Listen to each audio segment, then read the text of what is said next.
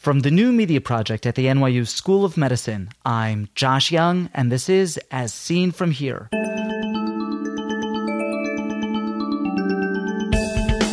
On today's podcast, the power of the atom. Once it's established that the child has myopia and that it is of a progressive nature, and certainly if the child has a strong family history of high myopia and the parents, I would say, once they develop it at the age of 5 or 6, we could probably start with some treatment. First this. The Accreditation Council for Continuing Medical Education requires a financial interest disclosure before any CME activity. Dr. Chua declares no real or apparent conflicts of interest. Did you know that you can get every episode of As Seen From Here as soon as it comes out and without ever having to visit a website? It's called subscribing, and it's free. Each week, subscribers get As Seen From Here automatically loaded onto their iPods, MP3 players, and computers by using a program called a podcatcher. Go to asseenfromhere.com and click on the How Do I Listen button. Subscribing only takes a minute. Free podcatchers are available for Windows, Macintosh, and Linux computers. I put links to download an excellent podcatcher on the How Do I Listen page of asseenfromhere.com. Then, within hours of my podcasting an episode, you'll have it too. Myopia is the scourge of the earth. Well, not exactly, but myopia is enough of a hassle that it has motivated millions to undergo keratorefractive surgery and many times more to wear spectacles and contact lenses. Kidding aside, myopia is associated with serious ophthalmic pathology like retinal detachment and myopic degeneration. Paraphrasing an aphorism, perhaps an ounce of atropine is worth a pound of cure. That's the thinking behind the Atropine for the Treatment of Myopia, or ATOM study. Wei-Han Chua of the Singapore National Eye Center has just published results of the study. Why is myopia so common? You mentioned a figure of 80% in some East Asian countries. Yes, that's right. Well, unfortunately, we are still not sure why myopia is so prevalent in East Asia. But we believe certainly that it's due to two factors. One is the genetics, and two is the environment. Well, from studies that we have done both here in Singapore and in the surrounding countries, we found that a race, for example, like the Chinese, are more prone to developing myopia compared to another race, say like the Malays. So that would explain for a genetic basis for this disease. And certainly we know that in high myopia, there's a strong family history of people with high myopia. The other risk factor, which is environment, again, we have done studies here based on surveys showing that when we compare, say, a Chinese who is living here in Singapore compared to a Chinese who is living in China, the prevalence rates of myopia here amongst the Chinese in Singapore is higher than those of the Chinese living in China. So that would suggest that while the gene pool has not really changed, there must be something in the environment that contributes to this difference in the prevalence rates of myopia. And based on, again, these epidemiological studies, it's noted that near-work activity, such as reading and writing, may be a risk factor in the myopia development. In addition to the fact that myopia is more common in certain East Asian countries, do we see any change in the rates of myopia over time? Is myopia getting more prevalent now? Certainly, the Taiwanese have done a study where they have done surveys, a cross-sectional surveys of all the children in a particular year. And we noted that in 1985, they looked at a group of children, and again in 1995 of a separate group of children, and it found that the prevalence rates of myopia have increased. Anecdotally, here in Singapore, we've also noticed an increase in the number of kids who are wearing myopic spectacles. So that leads us to believe that there is indeed an overall increase in myopia rates over the last few generations. Myopia is a concern not only for the effect that it has on vision, but also because it's associated with things like glaucoma and retinal detachment and myopic degeneration. That's right. And unlike in the U.S., where the myopia rates are much lower and often quoted to be about 25% of the adult population, here in Singapore, we have a much higher rate of myopia even amongst the older adults. We are seeing about 50%. And therefore, we are seeing a much higher number of complications associated with myopia. And as you've said, it's myopic macular degeneration, glaucoma, retinal tears, retinal detachment. And unfortunately, some of these are irreversible causes of blindness. And we expect that because of the high rates of myopia, in the next decade or so, it may slowly become the leading cause of blindness in this part of the world. In addition to the higher incidence of myopia, are we also seeing more severe myopia? Yes. In a survey where we looked at young adults, we found that not only were the rates of myopia quoted to be about 80%, there was a 10% prevalence of high myopia, which we define as 6 diopters or more. What is the etiology of myopia? Well, as I alluded to earlier, we're not exactly sure what is the etiology. We know that myopia is actually a state of refraction and is consequent to, in most cases, an elongated axial length.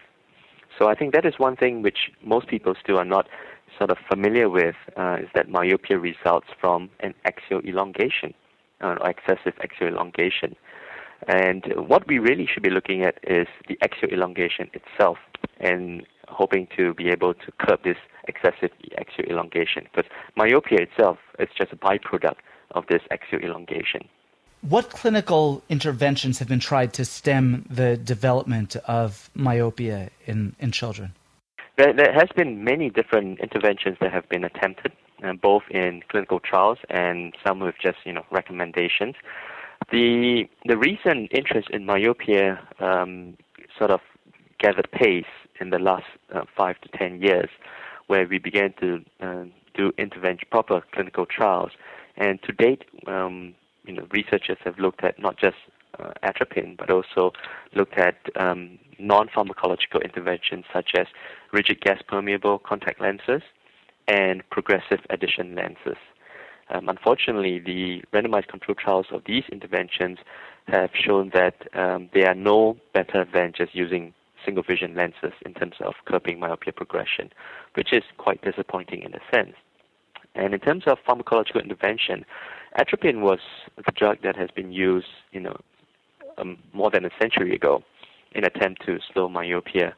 And at that time, it was thought that myopia was due to excessive accommodation. And therefore, if you gave atropine, which is an anti-muscarinic agent, and you could paralyze or inhibit accommodation, you would reduce myopia progression.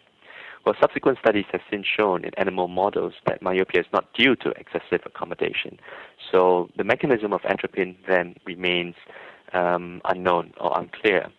Other drugs that have been tested includes tropicamide and cyclopentolate, which are, cousins of atropine, but these studies have not shown that these drugs are to be of any benefit. So atropine remains the only drug.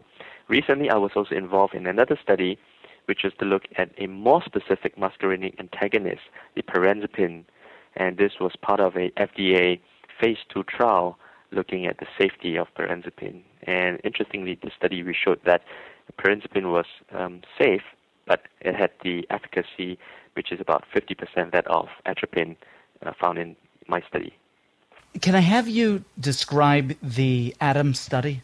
In essence, the ATOM study is a prospective randomized clinical control trial with a single center study that was started its recruitment in April 1999, and we enrolled a total of 400 children into our study, aged between 6 to 12 years, with myopia of -1 to -6 diopters. And the children who were enrolled were essentially randomized into two groups, one group which is the atropine treatment group and the other group which is the placebo control group. And the intervention involved is basically instilling the eye drop that had been assigned to these children once nightly over a 2-year period. And follow-ups were carried out every 4 months up to 2 years to look at the progression of myopia. Yeah. In addition, we also looked at the safety aspects of the treatment that was administered. In the children studied, each child received a drop in only one eye, and one of the groups was a placebo group and the other group was a 1% atropine group? Yes. Well, what we have, because initially we had designed the study where the child would receive atropine in both eyes, and the other child would receive placebo in both eyes. But we weren't sure at that time of the efficacy of atropine. So what we had set out in this study design was to demonstrate, hopefully conclusively, that atropine or pharmacological agent can actually retard myopia progression. And so we decided then on just treating one eye of a child in the atropine group, which means that the fellow eye acted as a natural control.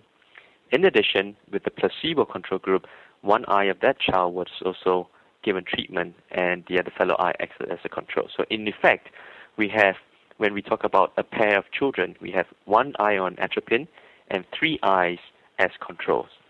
The study had the observers masked, but how do you mask an observer when one of the when the medication being tested is a cycloplegic dilating medication?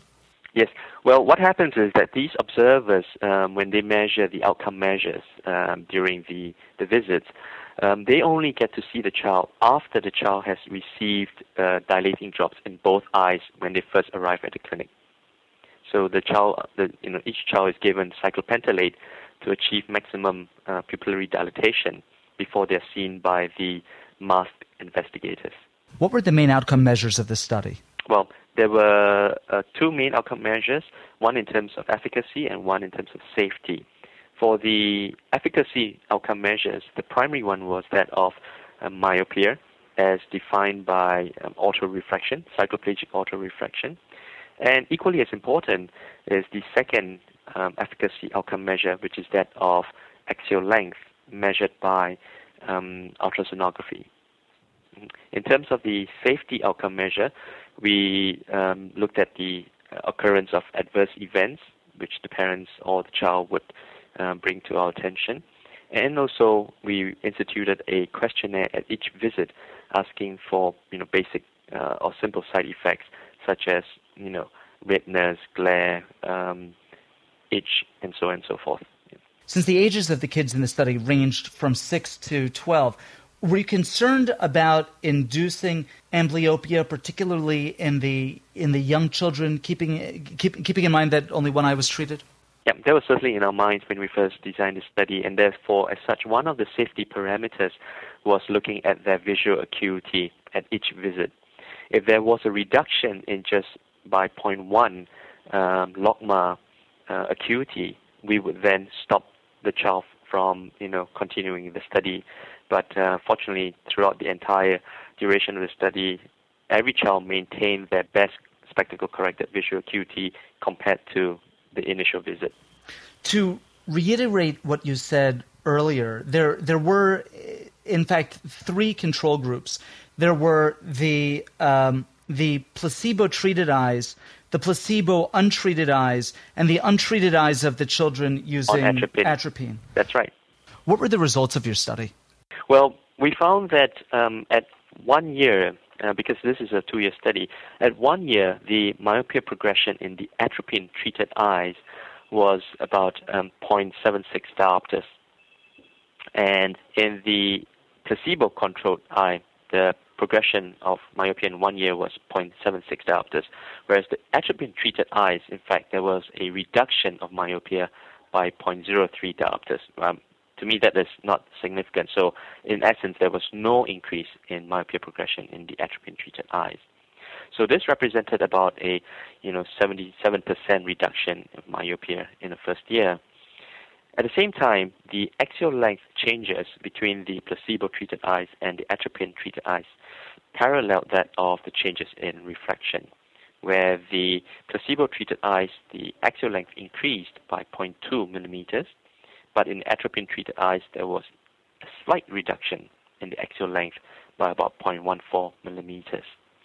What happens after 2 years is that the mean progression of myopia in the placebo-treated eye was minus 1.2 diopters over a 2-year period, and in the atropine-treated eyes was only 0.28 diopters, of just a quarter of a diopter after 2 years.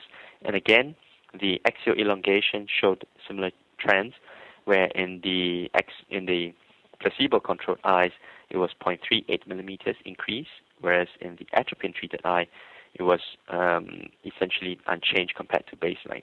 What adverse events were observed? Well, by far the most common adverse event was that of allergic or hypersensitivity reactions or discomfort from the daily installation of the eye drops. Fortunately, these adverse events were resolved spontaneously upon cessation of the use of the eye drops. Other adverse events would include glare, amounting to only about 1.5% of the population or the treatment population. Blurred near vision, where 1% complained that they were not able to read despite having one eye not on treatment. And a miscellaneous group of other adverse events. In the study population, what do you think the atropine's doing? Well, it is, in fact, slowing down the axial elongation. Researchers are actively trying to look at which side of the eye atropine acts on. We know that it's not the effect on accommodation, which is the mechanism of action. So we postulate that it is probably either on the retina or the choroid or the sclera, which atropine is acting on.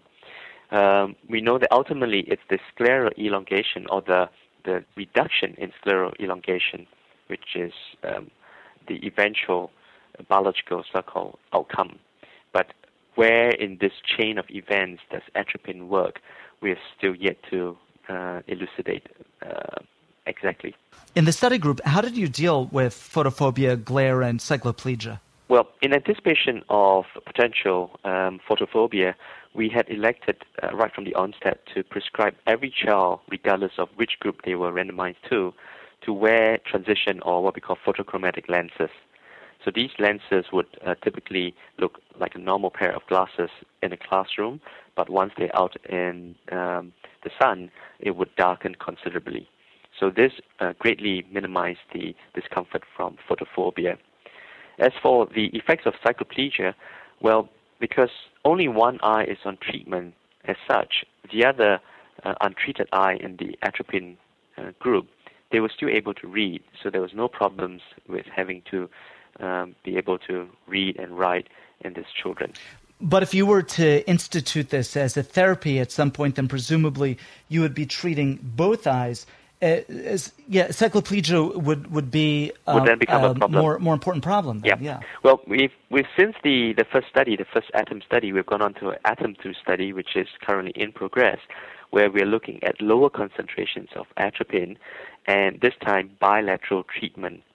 And what happens is that if a child is having problems with near work because of the cycloplegic effects, we would then prescribe them transition progressive addition lenses, glasses to read. From the results that you published from the ATOM study, I guess from the ATOM1 study, yes, there was quite a range of ages with these kids from 6 until 12. That's right. Did you find that the age of the children mattered with respect to the response that they had to the atropine? Oh, yes, yeah. Well, it was not reviewed in the paper because this would constitute a subgroup analysis.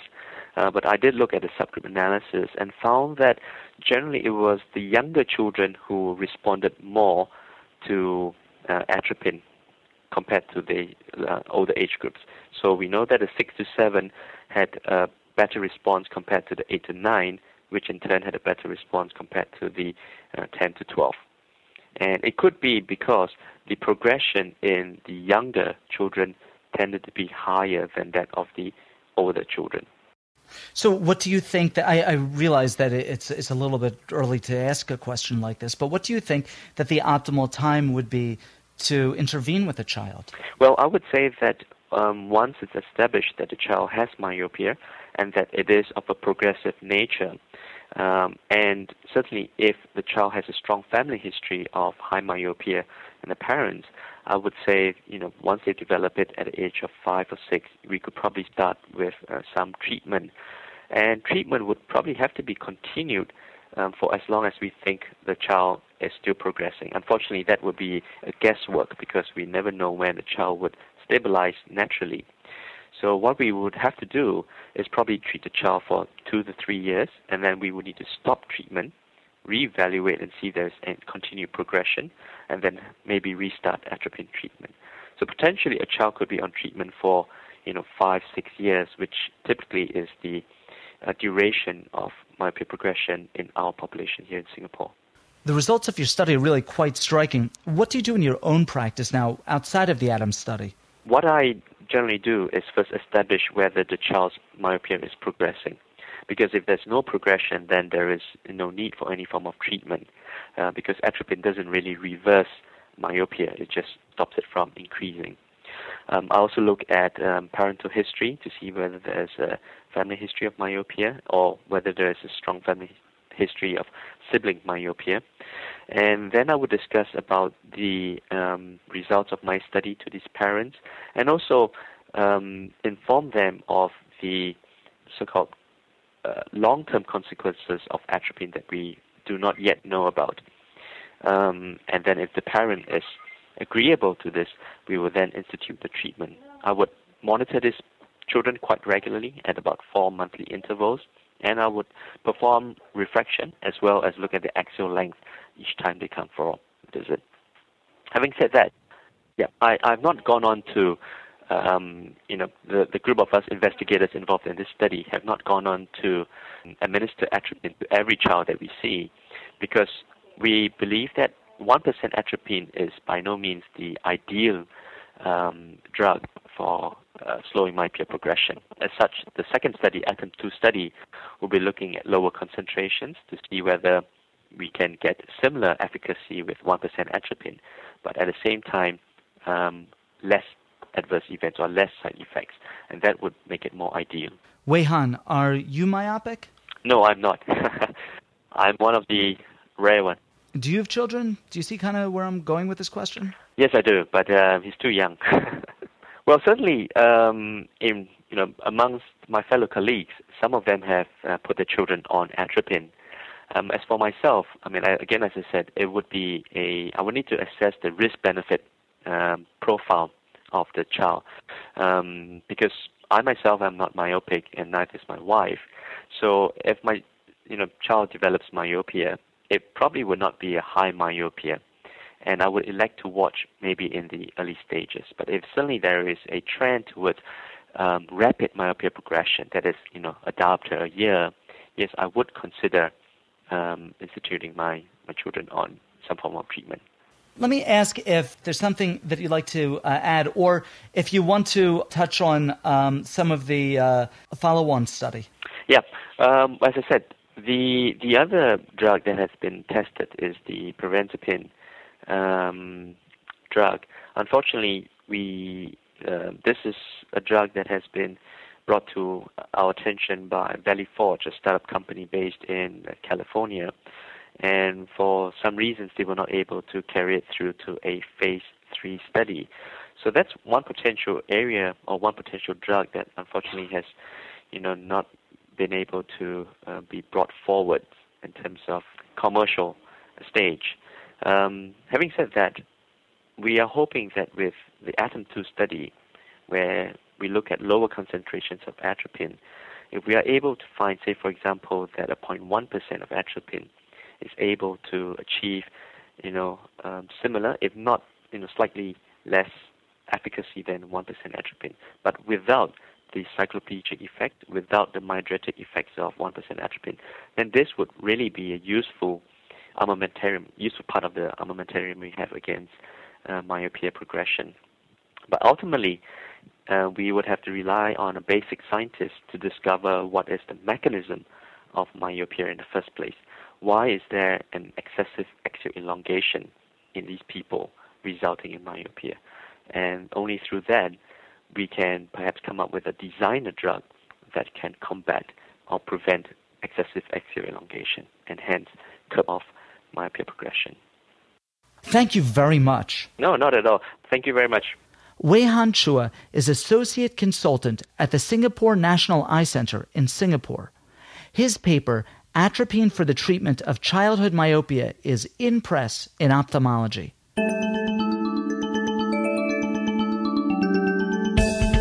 Ask questions of Dr. Chua or any of our previous guests, or make a comment about any of the topics we've discussed. These interviews are meant to be the start of a conversation in which you participate. Call our listener response lines. In the United States, dial area code 646-808 0231. In the United Kingdom, dial 020-7558-8275 or Skype jyoungmd. Those numbers can be found on our website as seenfromhere.com. As Seen From Here is a production of the new media project of the NYU School of Medicine and is edited by Joe Fry. Be a part of the next podcast. I'm Josh Young.